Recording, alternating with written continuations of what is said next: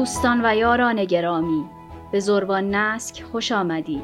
در زروان نسک با تکیه بر دیدگاه نظری زروان به بررسی پدیده‌هایی می‌پردازیم که هویت ما رو شکل میدن و میتونن در ارتباط ما و زیست جهانمون تحولاتی شگرف و اساسی ایجاد کنن.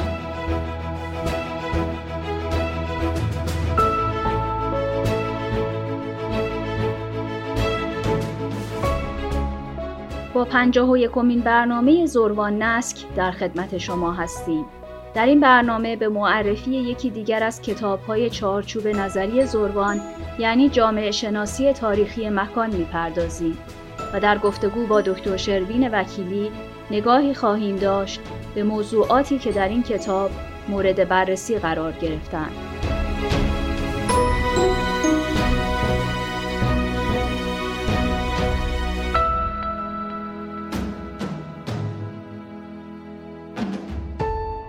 آقای دکتر، به عنوان اولین سوال لطفاً برای ما بگید که کتاب جامعه شناسی تاریخی مکان چگونه شکل گرفت و انگیزه شما در پدید آوردن این اثر چی بود؟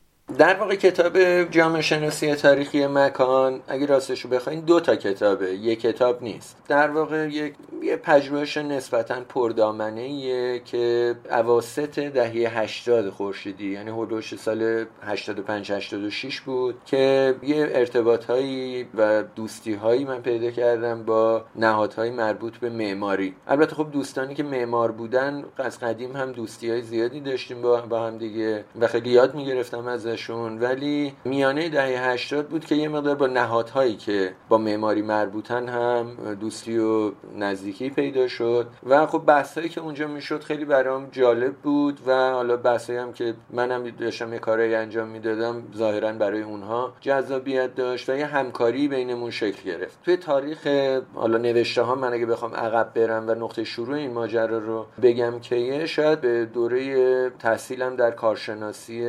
جانورشناسی ناچارشم برگردم، یعنی سال در واقع 70 و فکر میکنم 2-3 بود که من داشتم روی رفتارشناسی حشرات اجتماعی تازه شروع کرده بودم یه مقدار کار کردن و اصلا تازه وارد این عرصه شده بودم و یه چیزی که برام خیلی جالب بود سازماندهی مکان بود نزد این جانوران. یعنی به عنوان مثال اینکه لانه سازی، الگوی در واقع چگونه موجودات محیط اطراف خودشون رو تغییر میدن برای اینکه یک خواسته مشخص تکاملی رو برآورده کنن. و بعد از اینجا چون روی مورچه‌ها کم کم شروع کردم به کار کردن و مرتب هم به جنگل گلستان میرفتم و کار میدانی هم در این مورد خیلی میکردم، اینکه سازماندهی مکان توی جوامع غیر انسانی، تو جوامع مثل جوامع زنبورها، موریانه‌ها و مورچه‌ها چگونه است. خب جنگل گلستان یه ویژگی که داره اینه که ستای این رده حشرات رو داره، یعنی مورچگان و زنبوران که در واقع یه راسته حشره‌ن ولی خب خیلی متنوع الگوی زندگی و لانه سازیشون خیلی زیادن توی گلستان و موریانه هم داره توی منطقه دشتیش و بنابراین خیلی کنجکاو شده بودم روی این یه مقداری کار میکردم و میخوندم و مشاهده میکردم و پایان نامه کارشناسیمو من اصلا روی این گذروندم. یعنی در دوره کارشناسی جانورشناسی پایان نامه من رفتار لانه سازی در حشرات اجتماعی با تاکید بر مورچه‌های در واقع فرمیکا بود. این در واقع کار اصلی که انجام دادم این بود. حالا هم روی فرمیکا در واقع تو میدانی کار کرده بودم، هم مورچگان کاتاگلیفیس که خونه من یه لونه مورچه خیلی بزرگی درست کرده بودم و کاتاگلیفیس این مورچه‌های سواره درشت و خب اینا الگوهایی که مکان رو مدیریت میکنن خیلی برای من جالب بودن. این بحثا در میانه دهه 80 همینطوری دوستانه با یارانی که معمار بودن مطرح میشد و خب اون دوره کم کم یه سری نهاد معمارانه هم داشت شکل میگرفت، نهادهای آموزشی و نهادهای مردمی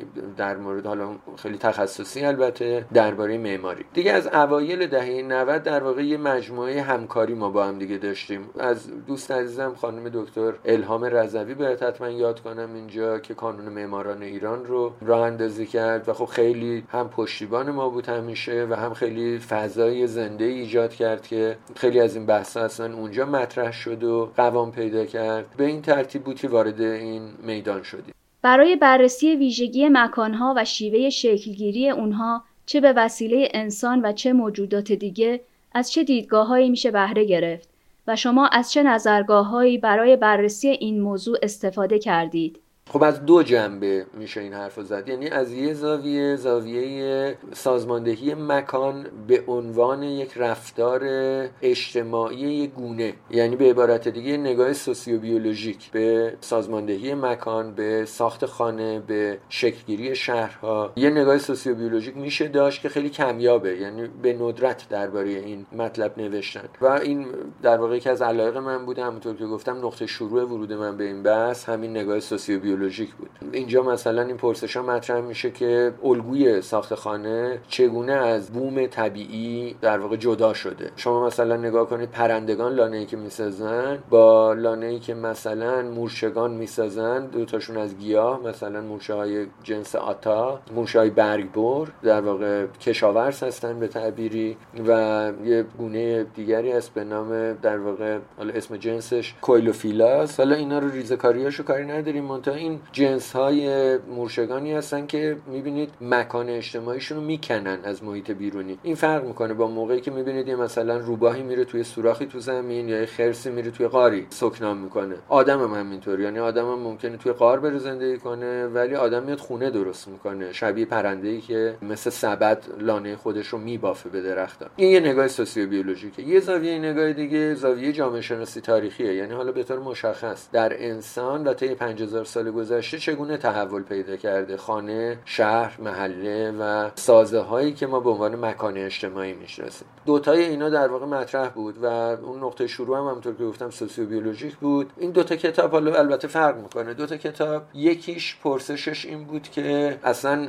مکان اجتماعی چجوری به وجود میاد و این در واقع ابتدای کار کتابی بود به نام جامعه شناسی مکان نگاهی سیستمی که اسم کتاب هم در نهایت همین شد و این مشتقی بود از نظریه زروان. یعنی این کتاب توی مجموعه نظریه زروان در واقع جای میگیره. همونطور که میدونید توی دستگاه نظریه زروان رابطه میان من و نهاد، یعنی انسان و ساختای اجتماعی مسئله اصلیه و اونجا زمان یه متغیر خیلی مهمه. به همین خاطر اسم اون مدل نظری زروان شده دیگه. زروان یعنی زمان. منتها خب مکان هم خیلی مهمه و زمان و مکان با هم دیگه متصلن، اصلا نمیشه جداشون کرد. برای همین همیشه من تو ذهنم بود که این جایگاه مکان توی دستگاه نظریه زروان رو هم تدوین کنم و این شد همون کتاب جامعه شناسی مکان نگاهی سیستمی. این در واقع یه بحث خیلی نظریه و البته مرور آرای دیگرانه، اینکه چگونه مکان اجتماعی سازماندهی میشه، قدرت چگونه در مکان چفت و بست میشه. حالا توی مدل زروان مدارهای قدرت، جریانهای لذت، ساختارهای پشتیبان بقا و رمزگان معنادار چگونه بر مکان میشینن و یک جای طبیعی رو به یک مکان اجتماعی بدل میکنن. این سوال هستش. اون جلد دوم در واقع مربوط به مجموعه تاریخ تمدن ایرانی میشه در اصل و عنوان اصلیش بود جامعه شناسی تاریخی مکان ایرانی و مجموعی از تک پژوهی‌ها بود. یعنی یه سری در واقع مقاله های طولانی، رساله هایی بود درباره ساختارهای مکانی که به نظر من توی حوزه تمدن ایرانی شکل گرفته و ایرانیه، یعنی ویژگی ایرانی داره. اینا از نهادهای خیلی خرد، یعنی از آینه، یعنی در واقع این دیگه نهاد نیست، این یک جای خیلی کوچیکه، یک مکان اجتماعی خیلی خرده. آینه به نظرم کوانتوم مکان اجتماعی هستن. از آینه بحث شروع میشه و بعد میره تا نهادهای در واقع ساختارهای مکانی که خودشون نهادن، مثل شبستان یا حرمسرا و در این میان مثلا گرمابه یکی از این ساختارهای مهم دیگه است و اینا رو در واقع اومدم بحث کردم. خود شهر، اصلا شهر در ایران به این معنی تحول پیدا کرده دیگه. بنابراین دو تا کتاب بود اینا در اصل، هر کدومش هم کتاب حجمی بود در واقع. اینکه چجوری اینا به هم دیگه چفت شد، در واقع این کار دوست عزیز من آرش خان حیدریه. یک دوست خیلی خوبی من دارم که همون روز اولی که ما هم دیگه رو دیدیم در مورد همین کتاب نشستیم گپ زدیم. آرش حیدری عزیزم مدیر انتشارات در واقع فکر نو، کتاب فکر نو، یک ناشر خیلی معتبری است، در واقع مهمترین ناشر معماری کشوره و مدیرش آرش عزیزه و توی اتفاقا توی خود کانون معماران ما نشستی داشتیم که اونجا آرش رو دیدیم، با هم دیگه گپی زدیم و رفاقتی پیدا کردیم و آرش پیشنهادش این بود که اینا رو بیایم با هم دیگه چفت کنیم در قالب یک کتاب در بیاریم و من به نظرم خیلی عجیب میرسه چون اینا رو هم رفته نزدیک به مثلا 900 صفحه آچار بود، 2 تا کتاب با هم، ولی او با حروفچینی و با تکنیکی که بلد بود و منم یه اصراری که داشتم این بود که کتاب ارزان در بیاد که دانشجوها بتونن بخرن راحت و این کارو کرد. یعنی با قیمت خیلی پایینی در یک جلد، حالا یه مقدار البته حروفچینیش و اینا رو کوچیک کرد، ولی بالاخره کتابی که قابل استفاده است و قیمتش هم خیلی مناسب بود رو منتشر کرد و خیلی ممنونشم من و خیلی با بلند نظری و یعنی اون چیزی که آدم انتظار داره ازش واقعا همونطوری برخورد کرد و کتاب خیلی خوب در اومد و خیلی هم مورد استقبال قرار گرفت.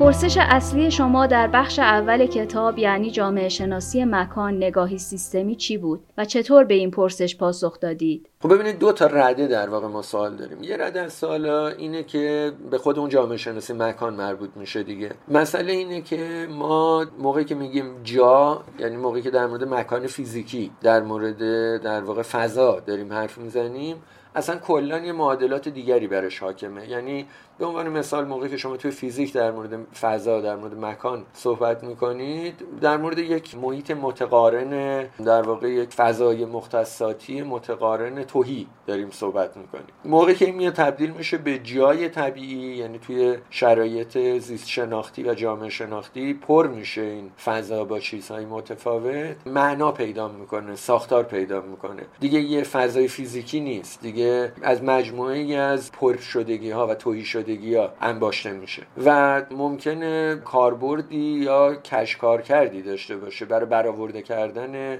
نیازهای موجودی که داره توی اون بوم، توی اون محیط، توی اون فضا داره زندگی میکنه. در واقع پرسش اصلی این بود که به طور مشخص آدم چگونه این فضا رو تبدیل به یک مکان اجتماعی ساخته شده میکنه. یعنی ما چگونه این فضای فیزیکی رو و اون جای طبیعی رو که به طور تصادفی یه سری چیزا کنار هم دیگه قرار گرفتن، حالا بعضیش هم تصادفی نیست ولی از دید ما تصادفیه. یعنی گیاهان مثلا با یه حساب کتابی میرویند یا جانوران انتخاب میکنن کجا برن زندگی کنن، منتها از دید ما اینا یه مجموعه متغیراییه که از اراده انسانی خارج. و اینکه چجوری ما این جای طبیعی رو میگیریم، اون فضای فیزیکی رو میگیریم، این رو تبدیل میکنیم به مکان اجتماعی، یعنی تبدیل میکنیم به شکلی از پرشدگی، شکلی از ترکیب پری و تهیا که اهداف خاصی رو برآورده میکنه که قلبم آدما رو، قدرت و لذت و معنا و بقاشون رو قرار بیشینه کنه. و بعد یه سوال مهم اینه که چرا نمیکنه؟ چرا شهرها اینقدر اختلال ایجاد میکنن؟ چرا نابسامانی مکان اجتماعی این همه داریم؟ اینا در واقع پرسشاییه که اون که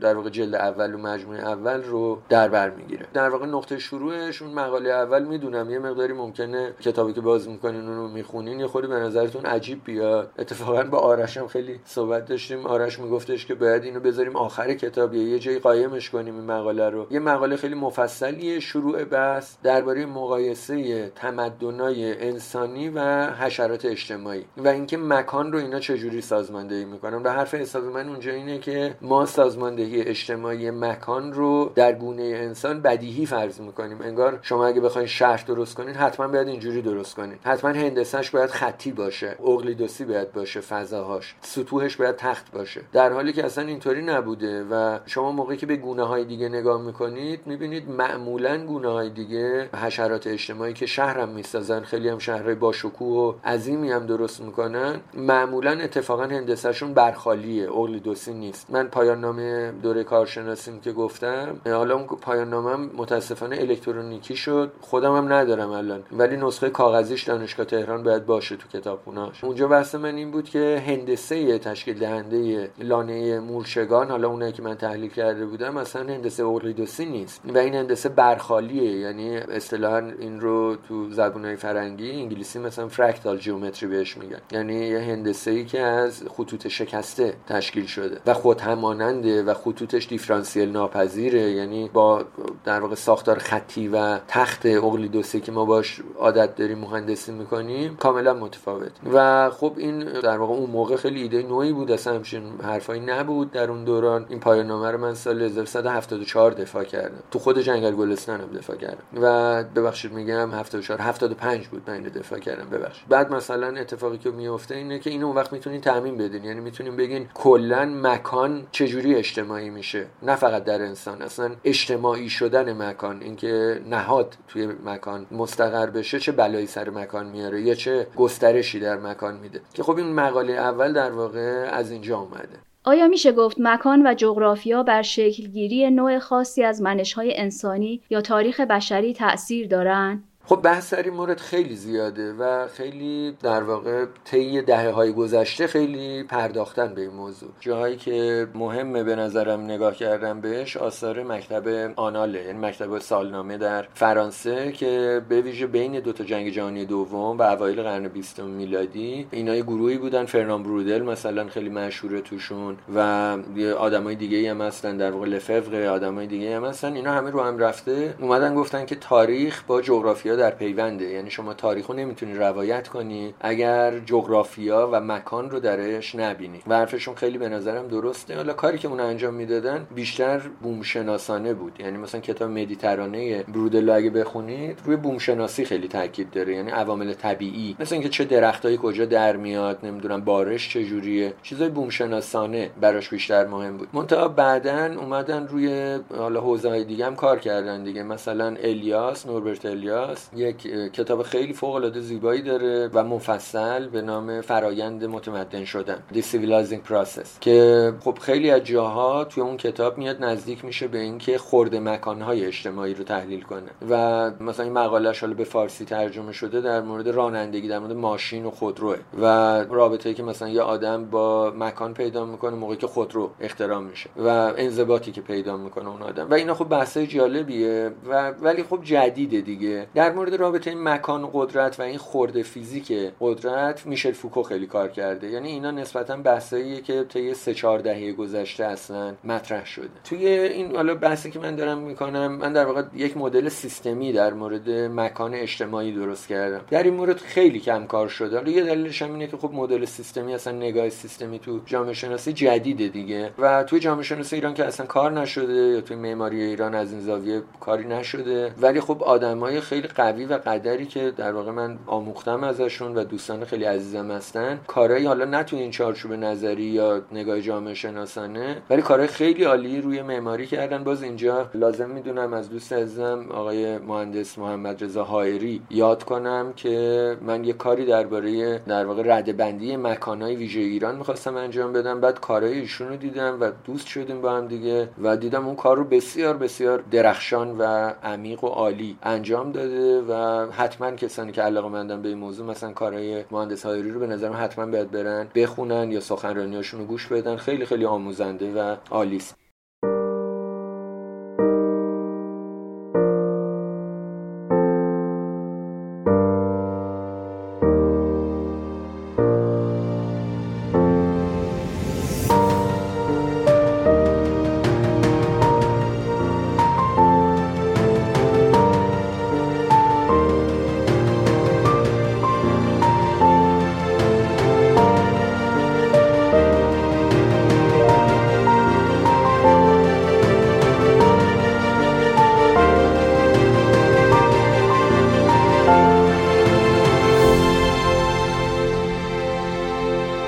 اگر امکان داره درباره سیر تحول مکان به خصوص در قالب شکلگیری شهرها در تمدن ایرانی برامون صحبت کنید. ببین طرح مسئلهش توی حوزه تمدن ایرانی خیلی لایه لایه است. من یه چیز کلانشو بگم. یه کتابی در اومده، کتاب خیلی خوبی هم است. اسم کتاب هست از اریها تا نیو مکزیکو. این اسم کتابی بروکنامی نوشته که آدم خیلی مهمی هم است، معاصر هم هست، یعنی کتاب روزآمدیه در مورد تاریخ تکامل شهرها. بعد خیلی برای من شگفت انگیز بود که شما موقعی که این کتاب میخونید اصلا ایران نیست اونجا، در حالی که اصلا شهر تو ایران به وجود اومده و سیر تحول تاریخی شهر اصلا تو ایران طی شده. و چجوری شما ممکنه یه کتاب درسی دانشگاهی بنویسین تو پاریس و این تو کل دنیا کتاب درسی بشه در این مورد و داخلش اصلا کلمه ایران اصلا تقریبا نمیبینید شما، و اون چیزایی هم که مربوط به ایرانه زیر عنوانایی مثلا تمدن بابل و تمدن، خب بابل اسم شهره، میان رودان هم اسم این منطقه است، زیر سیستم ایرانه، تمدن نیستن اینا و نمیشه جدا جداشون کرد. و مثلا تک و توکی اشاره‌ای به مثلا اریها، خود اریها که توی مثلا آسورستانه فلسطینه، یه اشاره‌ای مثلا به بعضی از این شهرها کرده و در واقع موضوع بحثش جاهایی که اصلا شهر نبوده مثل اروپا و دفاع کرده از اینکه شهر بوده یه جاهایی مثل مصر باستان که خب نبوده. یعنی یه اونایی که حالا مصر شناسی خوندن میدونن که اینجوری نیست. یعنی شهر به معنای دقیق کلمه که خارج از اردوگاه نظامی و خارج از مرکز دیوان سالاری باشه یا مرکز پرستشگاه، مرکز نهاد دولتی نباشه و تراکم جمعیت پایدار داشته باشه، اینو بهش میگیم شهر. این نداشتیم تو مصر تا مدت خیلی طولانی، یعنی تا توی مصر اولین شهرها حدود 2000 سال بعد ایران شکل میگیرن، 1500 تا 2000 سال بعد ایران شکل میگیرن. تو اروپا خیلی خیلی دیر شکل میگیره. شهرهای مهمش اصلا مال قلمرویه که باز حوزه تمدن ایرانی رفته تسخیر کرده، یعنی اونجا که مسلمونا گرفته بودن توی اسپانیا. چین همچنین، چین شهرهایی که داره مراکز حکومتی ان، خیلی کم شهر داره نسبت به جمعیتش و شهرهای اصلیش مال غرب چینه و اینا شهرهایی ان که تو راه ابریشم باز دوباره ایرانی‌ها درست کردن. منطقه هان منطقه خود چینی نیست اتفاقا. و خب اینا رو بالاخره باید نگاه کرد بهش دیگه. شما در مورد این موضوع کتاب می‌نویسین، نمیشه که اینا رو نبینید بعد یه کتاب بخواید بنویسین. و بروک که من میگم یه آدم بزرگیه، فکر نکنید دارم در واقع در فرهیختگیش تردید روا می‌دارم. بسیار آدم فرهیخته، بسیار کتابش کتاب خوبیه، منتها کتابش غلطه از مبنا، چون در واقع یک، من اسمشو گذاشتم پارسکوری، یک اصراری برای ندیدن حوزه تمدن ایرانی دارن بعضی از این نویسندگان که به نظرم میاد ریشه آموزشی داره، یعنی بهشون آموزش ندادن، نمیدونن اینا. اینطوری نیست که حالا دشمنی خاصی هم شخصی داشته باشن، منتها طرف نمیدونه و اصلا اشاره نکرده بهش دیگه. آیا در کتاب جامعه شناسی تاریخی مکان شما این موضوع رو تحلیل کردید و این دیدگاه در کتاب مطرح شده؟ آره، من تو کتاب آوردم، اتفاقا کتاب بروک رو مفصل نقد کردم. یعنی کاری که کردم اینه سیر تحول شهر توی کل کره زمین رو با یه ضرب آهنگ تندی، اینکه شهر کجا به وجود اومده، شهرهای بزرگ کجا بودن، تحولای مهم کجا رخ داده، تراکمای شهر کجا بوده، کارکرداش چی بوده و تو چه مراحلی گسترش پیدا کرده. اینو اومدم اون چیزی که داده‌های عینی خیلی روشن دربارش داریم و اومدم گفتم و خیلی روشن شما می‌بینید که شهرنشینی، پیدایش شهر و تحول شهر یه پدیده ایرانی است، اصلا تو حوزه تمدن ایرانی رخ داده و شهرهای بزرگ دنیا تو ایران بودن تا قبل دوران مدرن. یعنی در آستانه مدرنیته هم همچنان اصفهان یکی از بزرگترین شهرهای دنیاست و جالبه که اینا شهرهایی هستن که جمعیت اصلا کلا حوزه تمدن ایرانی جمعیت زیادی نداره، منتها شهرهای بزرگ میسازه و شهرهای بسیار بسیار پیچیده میسازه. یعنی ایران با مثلا 10 میلیون نفر جمعیت، 10-12 میلیون نفر جمعیتش، شهرهایی که میسازه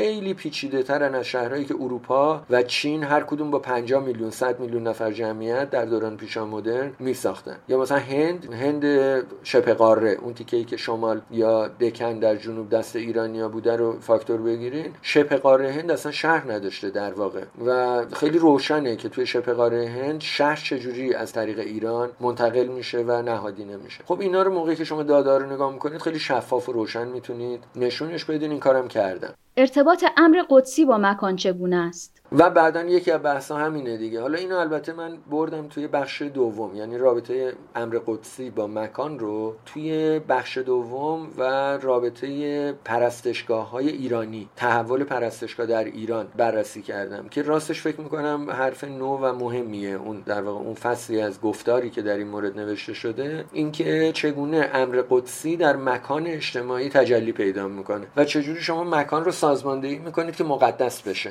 و خب سیر تحولش خیلی متنوعه، چون همه جوامع مکان مقدس میسازن برای خودشون، منتها تو ایران خیلی پیچیده است این و خیلی شاخه شاخه است و این رو مفصل بحث کردم روش که امیدوارم جالب باشه برای کسانی که میخونن.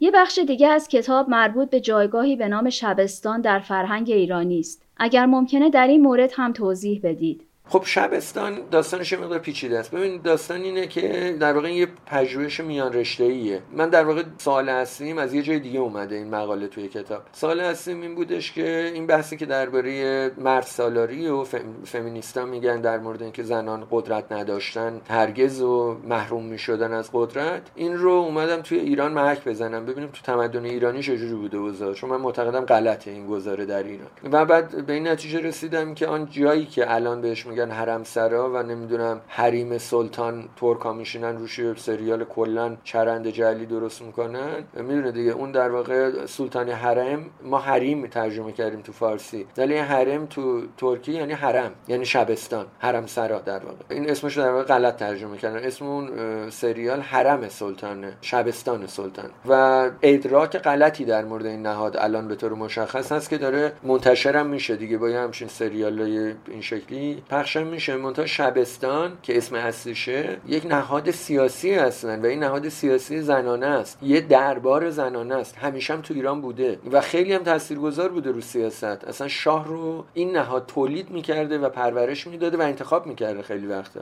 و از اولش یعنی از آتوسا مادر همسر داریوش، مادر خشایارشا و دختر کوروش بگیرید و بیاید تا مهد اولیا، زنان مقتدری داریم که رئیس شبستانن، مثل مردانی که شاهن و رئیس دربارن. و این پژوهش من داشتم انجام میدادم، دیدم به مکانم مربوط میشه، یعنی در واقع جنبه مکانی شبستان مثل دربار مهم بوده. و توی این کتاب موقعی که رابطه قدرت و مکان اومدم بحث کنم، در واقع اون کتاب دوم، کتابی که درباره مکان ایرانیه، متغیرهای پایه‌ای مثل رابطه قدرت با مکان، رابطه باز دوباره جنسیت با مکان، رابطه امر قدسی با مکان، رابطه تندرستی با مکان، اینا رو بررسی میکنه و رابطه خودانگاره، یعنی مفاهیم پایه‌ای مدل زروان رابطش با مکان چجوری میشه. جنسیت و قدرت توی شبستان جمع میشدن. به همین خاطر من شبستان رو به عنوان نمونه این موضوع گرفتم و در واقع یک فصل کتاب در این مورد خودانگاره، یعنی خودآگاهی، این تصویری که آدم از خودش داره. اولین ماشینی که براش شکل میگیره ما ببینیم خودمون رو آینه است دیگه. آینم تو ایران تحول پیدا کرده، مفصل من تاریخش رو تو این کتاب آوردم. این رابطه در واقع خودانگاره و مکان، رابطه تندرستی و مکان میشه گرمابه که اینم بازی نهاد ایرانیه، یعنی حموم، که مکانی باشه که شما بری توش تمیز شی بیای بیرون. این ابداع ایرانیه، قبلا جای دیگری قبل از اینکه تو ایران تحول پیدا کنه نبوده و از طریق ایران پخش میشه، مشخصا توی اروپا و تا حدودی توی چین. و خب اینا چیز دیگه، اینا بحثای این کتابه، یعنی رابطه این نقاط مفهومی با مکان رو بررسی کرد. اینکه ایران رو تمدن راه‌ها می‌دونید، با شکلگیری مکان‌ها و نهادهایی مثل راه و بازار چه ارتباطی پیدا می‌کنه؟ حالا یه بحث دیگری که خیلی مهمه اینه که ما یه شکلی از مکان رو برای حرکت تعریف کردیم. اینا دیگه مکان شهری نیست، چون مکان شهری استقرار توش مهمه. مکان شهری که حرکت به دست میده خیابان و کوچه و گذر و ایناست و اینا مشتق‌هایی از مکان‌های مستقرن. منتها ما یه جور مکان، سازماندهی مکانی داریم که اصلا به مکان مستقر متصل نیست و این راهه و مکان مستقر رو تولید میکنه. کاروانسرا و نمیدونم بازار و بازار محلی و اینا رو تولید میکنه سر راهش. اینا رو من توی کتاب تمدن راه‌ها دیگه آوردم. اینجا خیلی بهش نپرداختم، یه اشاره‌هایی بهش کردم. یکی دیگه از این نهادها که حالا من به صورت تک مقاله آخر این کتاب بهش اشاره کردم، بازار هستن که اینم بازی نهاد ایرانیه. و مثلا یکی از کارهایی که کردم من در واقع کار میدانی که توی جامعه شناسی میدانی شهرک اکباتان کردم، محل زندگیم، به فاصله حدود 20 سال بازار قدیمی شهرک و مگامالا که اومده رو جدید اومده، اینا رو با هم دیگه مقایسه کردم. یعنی مقاله اول من مال در واقع سال فکر میکنم 77 یا 78 اواخر دهه 70 که بازار اکباتان رو بررسی کردم، بازار قدیمی اکباتان، مجموعه فروشگاه‌هایی که در واقع بوده توش توی زنجیره‌ای، و بعد همین 3 سال پیش مگامال ها رو تحلیل کردم و اینا رو کنار هم دیگه تو کتاب منتشر کردم که بخش بازار رو میسازه.